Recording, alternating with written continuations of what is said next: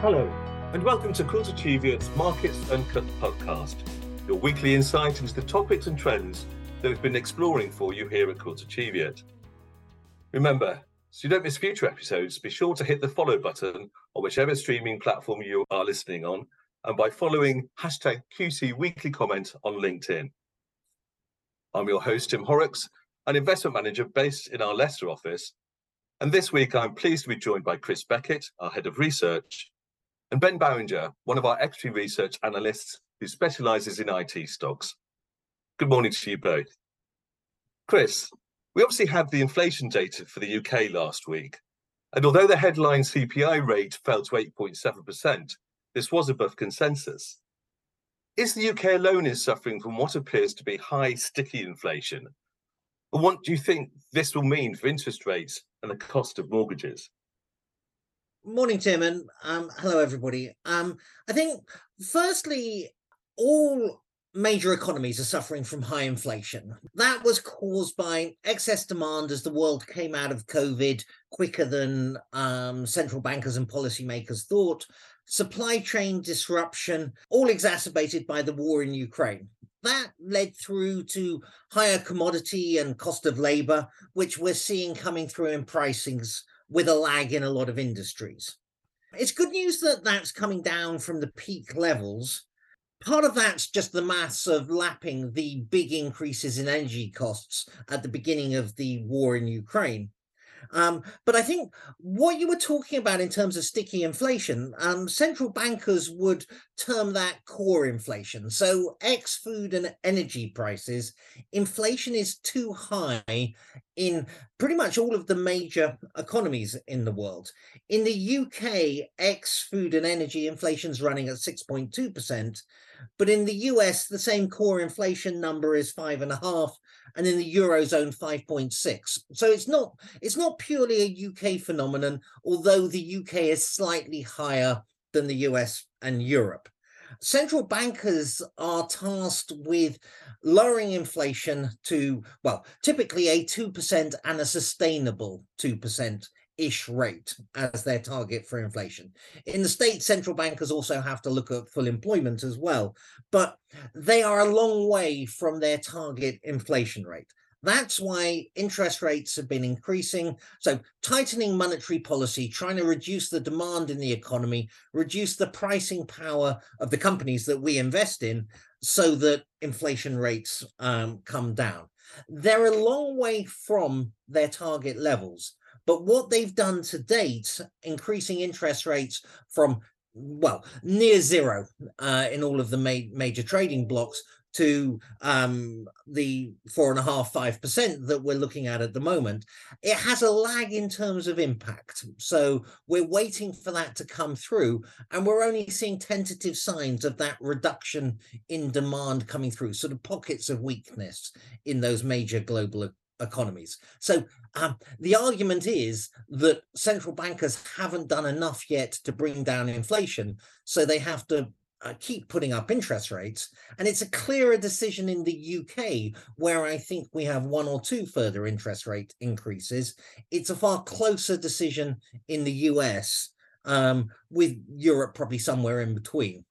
Where you look at interest rates and costs of mortgages, if you're on a variable rate, what the Bank of England will impact the price that you're paying for your borrowing directly. In terms of fixed rate deals, it's what central bankers are doing and how that affects bond markets.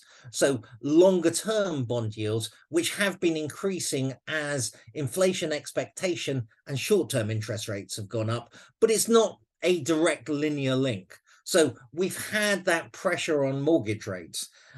Against that, you've had a little bit more confidence in the UK economy and the UK government. Nothing could be quite as bad as the Liz Truss debacle last year that gave us that spike in borrowing costs. So some offsetting factors there, but looking at higher short-term interest rates from here, but hopefully not that much higher before we hit a peak.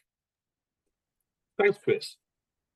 Maybe the most shocking detail in the inflation data was the 19% rise in food prices, which is similar to the previous month. It appears that wholesale prices are coming down, but this is not reflected in the prices paid by the consumer. Is this just the food retailers profiteering? And how do you think their share prices will perform over the next 12 months? As an investor in some of the UK supermarket companies, I'd love a little bit of profiteering. It doesn't sound that bad. But actually, seriously, food retail in the UK is inherently a high volume, low margin business. Tesco, market leader, make about a 4% operating margin. Sainsbury's, with about half the scale, make about a 2% operating margin. I don't think many people would call that level of profitability profiteering. They have to be very technically skilled to achieve those low profit margins consistently. They're constrained in what they can do in terms of putting up prices by they're still losing customers to people like Aldi and Lidl, the hard discount brands. So they can't profiteer without losing customers and losing profits. If you look at the suppliers into food retailers, so the big global multinationals, Unilever make a 16% operating profit margin, Nestle closer to 17%. But again, these are competitive industries. Nobody is forced to buy a Kit Kat. So if Nestle put up the price of a Kit Kat, you can buy something else. You don't need to buy that chocolate bar. There are choices that consumers can make that restrain that pricing power.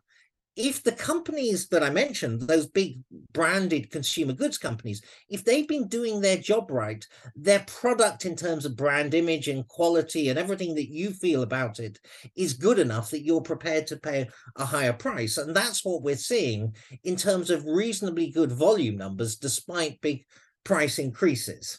I think politicians should be quite careful before trying to impose explicit or implicit price controls that we saw coming out of the UK government pushing for a voluntary agreement. Price controls, if people can remember back to the 1970s or look at places like Venezuela, they normally end pretty badly. And I think politicians need to trust market economics and competitiveness to give consumers a good deal. Maybe there's a little bit more that regulators could look at in terms of agricultural commodity markets, particularly the role of aggregators, brokers, and shippers, and how potentially market manipulation could work in those markets and how those commodities are feeding through to consumers. In terms of where I think share prices of the supermarket chains go, it's a good industry. It's not a great industry. And I come back to those low profit margins that I was talking about. You've got good cash flow coming out of the companies. But if you look at share prices and valuations, we've come a long way since last October, when markets were very concerned about where UK consumers would go with mortgage rates spiking and borrowing availability. So I think it's a good investment. I don't think it's a great time to invest in those businesses. Thanks. We also had the new price cap announcement for energy bills. What does this mean for utility bills themselves, and will this help the inflation data? I think it's good to see the price of energy coming down and that feeding through to the price cap. I think if you look at how consumers are going to feel about it, the typical household will have energy bills of about £2,100 after the price cap, down £400. That's almost completely offset by this year the absence of the £400 government discount or subsidy to energy bills. So average consumer won't see any benefit from the latest price changes, but it's a step in the right direction. In terms of inflation data, you get into some of the technicalities about how the Office of National Statistics have treated that government subsidy. I don't think it comes through in a reduction in energy prices, but that component will come down over time, just not to the degree that the headlines might suggest. I think if you look slightly longer term in terms of energy bills, you go back to the war in Ukraine, which seems to be approaching a stalemate. And at some point, hopefully the war ends and there has to be an end game and a negotiated settlement.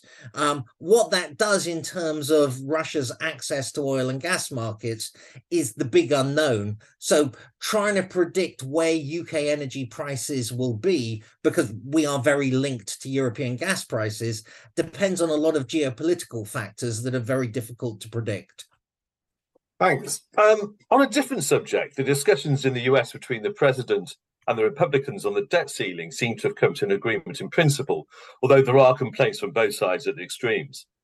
Is it a done deal that the US will now not default? Bearing in mind the freezing of expenditure, except for defence, at this year's levels, what do you think this means for both growth and inflation over that side of the pond? I think it's good that there appears to be a deal, and we've got quite a lot of a detail of it, but it's not a done deal.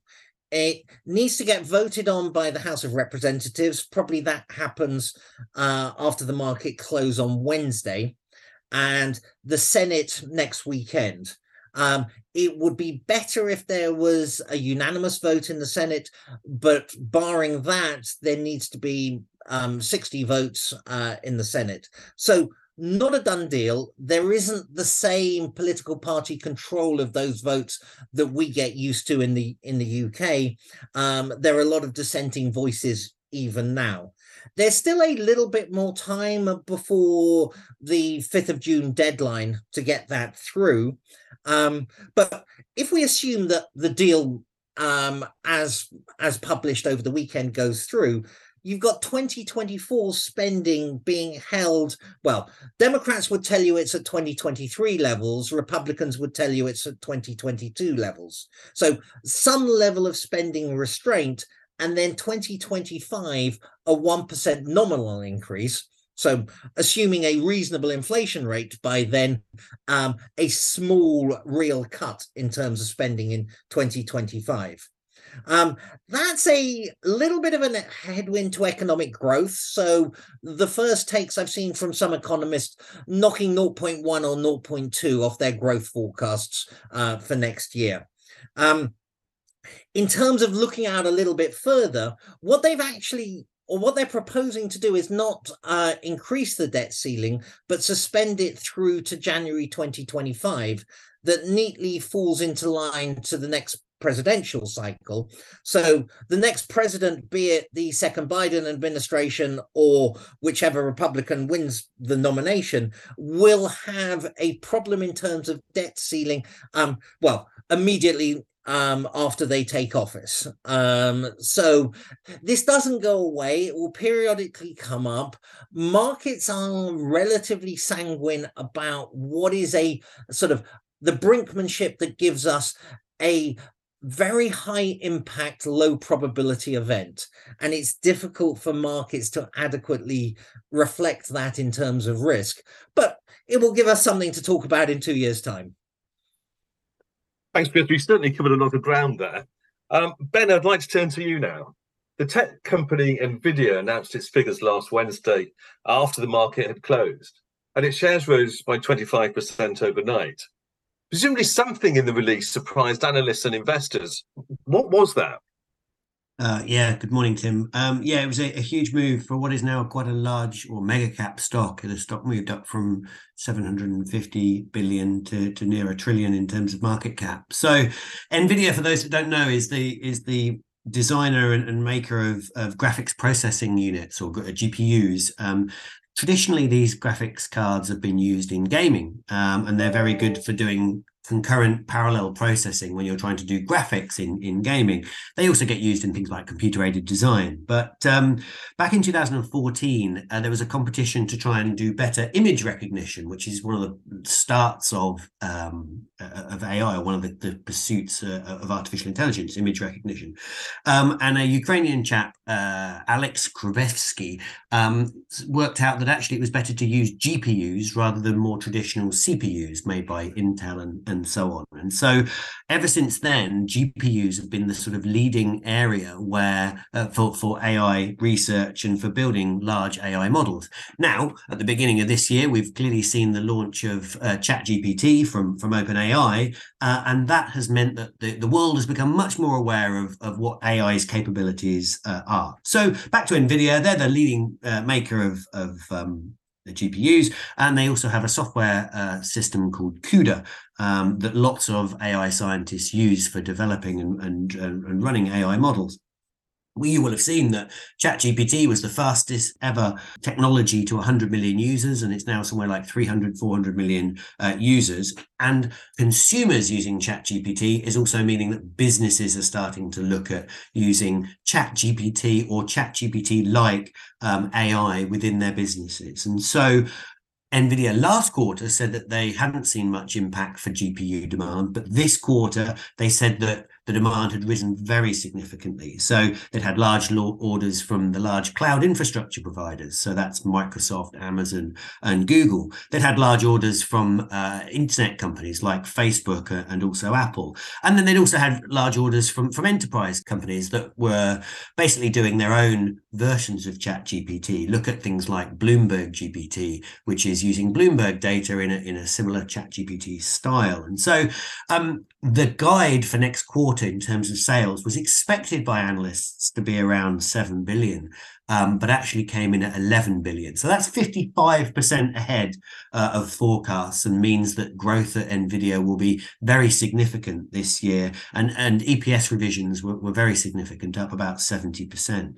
And when I think about similar beats and changes in guidance like that, the last time something like that happened was during COVID, where Zoom, the video conferencing software, they raised their guidance during COVID, the start of COVID, by 60%. And so you can see there's very clearly a big change in demand that's happening, caused by generative AI. You mentioned generative AI. What exactly is that? And is it something investors should be considering as both a positive and also a threat?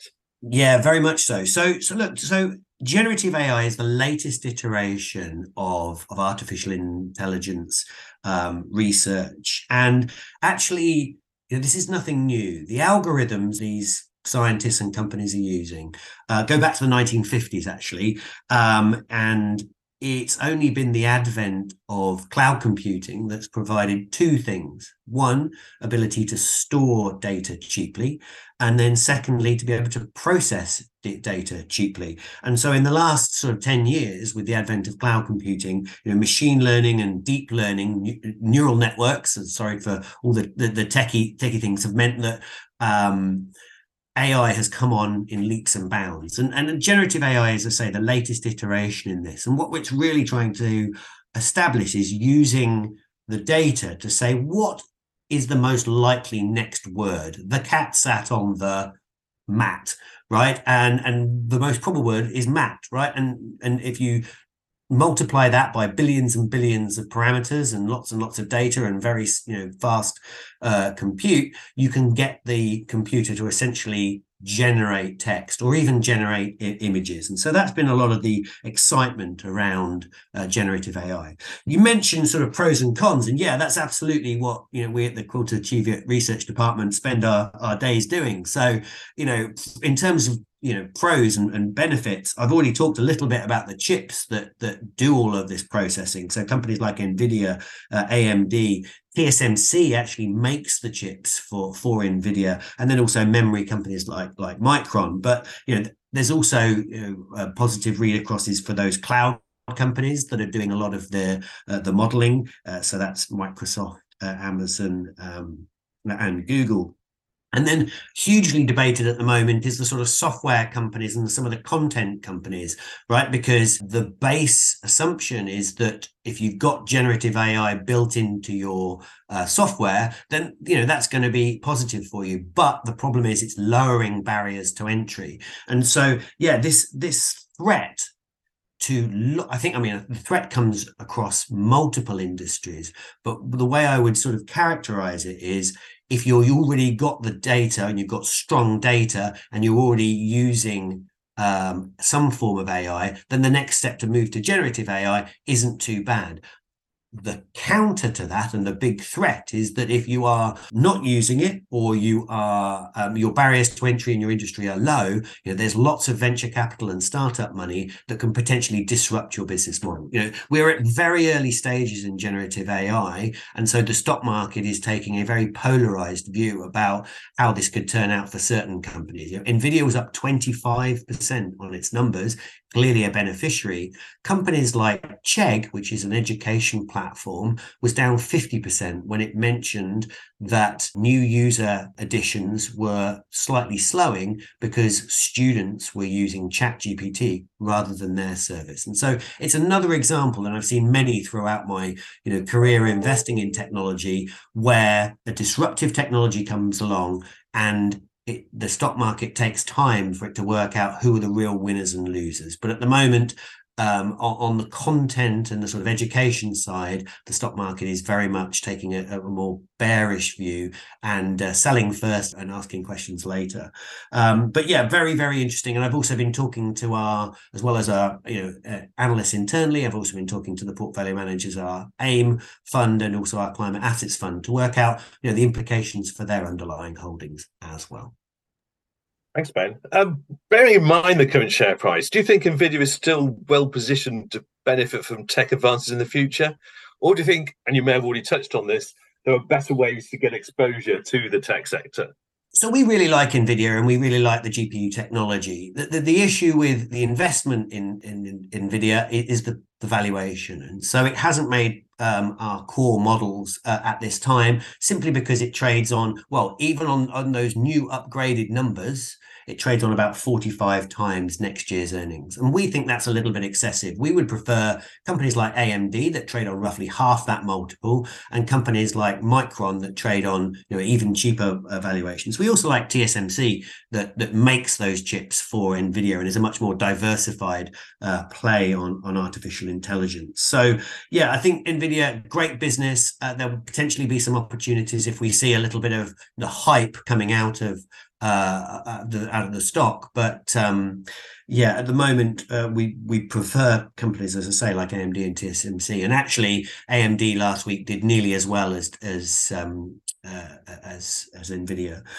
In terms of other ways to play, look, our core two tenets of our investments in technology are based around cloud computing, which is the key ingredient for artificial intelligence. And then we also like cybersecurity. Cybersecurity is a very defensive investment area for corporates, right? It is a top priority for most chief technology officers, but it's also least likely to get cut. And so those two areas really form the sort of core thematic investing within technology. And we think by investing in either directly in the US stocks that I've mentioned, Microsoft, AMD, TSMC, Micron, and so forth, or investing in the MPS building blocks, which have a direct exposure through there. Those are some of the best ways for UK investors to get access. There are some funds. Our funds team, like for example, the Polar Capital Technology Trust as well. But in terms of the work that I do, it's best, I think, through direct equities. Thank you very much, both, for those great insights, and to all of you for listening. Did you enjoy our discussion on the podcast today? We'd love to hear from our listeners, so please review the show now wherever you're listening, and share it on your socials and tag us at Quilter Cheviot. To make sure you don't miss a future episode, tap the subscribe button. We'll be back next Tuesday, but in the meantime, head over to our website, www.quiltercheviot.com, where you can read the accompanying market overview, as well as subscribe to our weekly comment newsletter. You can also stay up to date with our thoughts on markets, news, industry insights, and our upcoming events and webinars on our website or our social media pages. Finally, do you have any questions you'd like to ask one of our experts for our next podcast? Simply ask them via the weekly comments page on our website. We love to hear your questions. Well, that's it for today. So thank you very much, Chris and Ben, for your time, and all of you for listening. See you next time.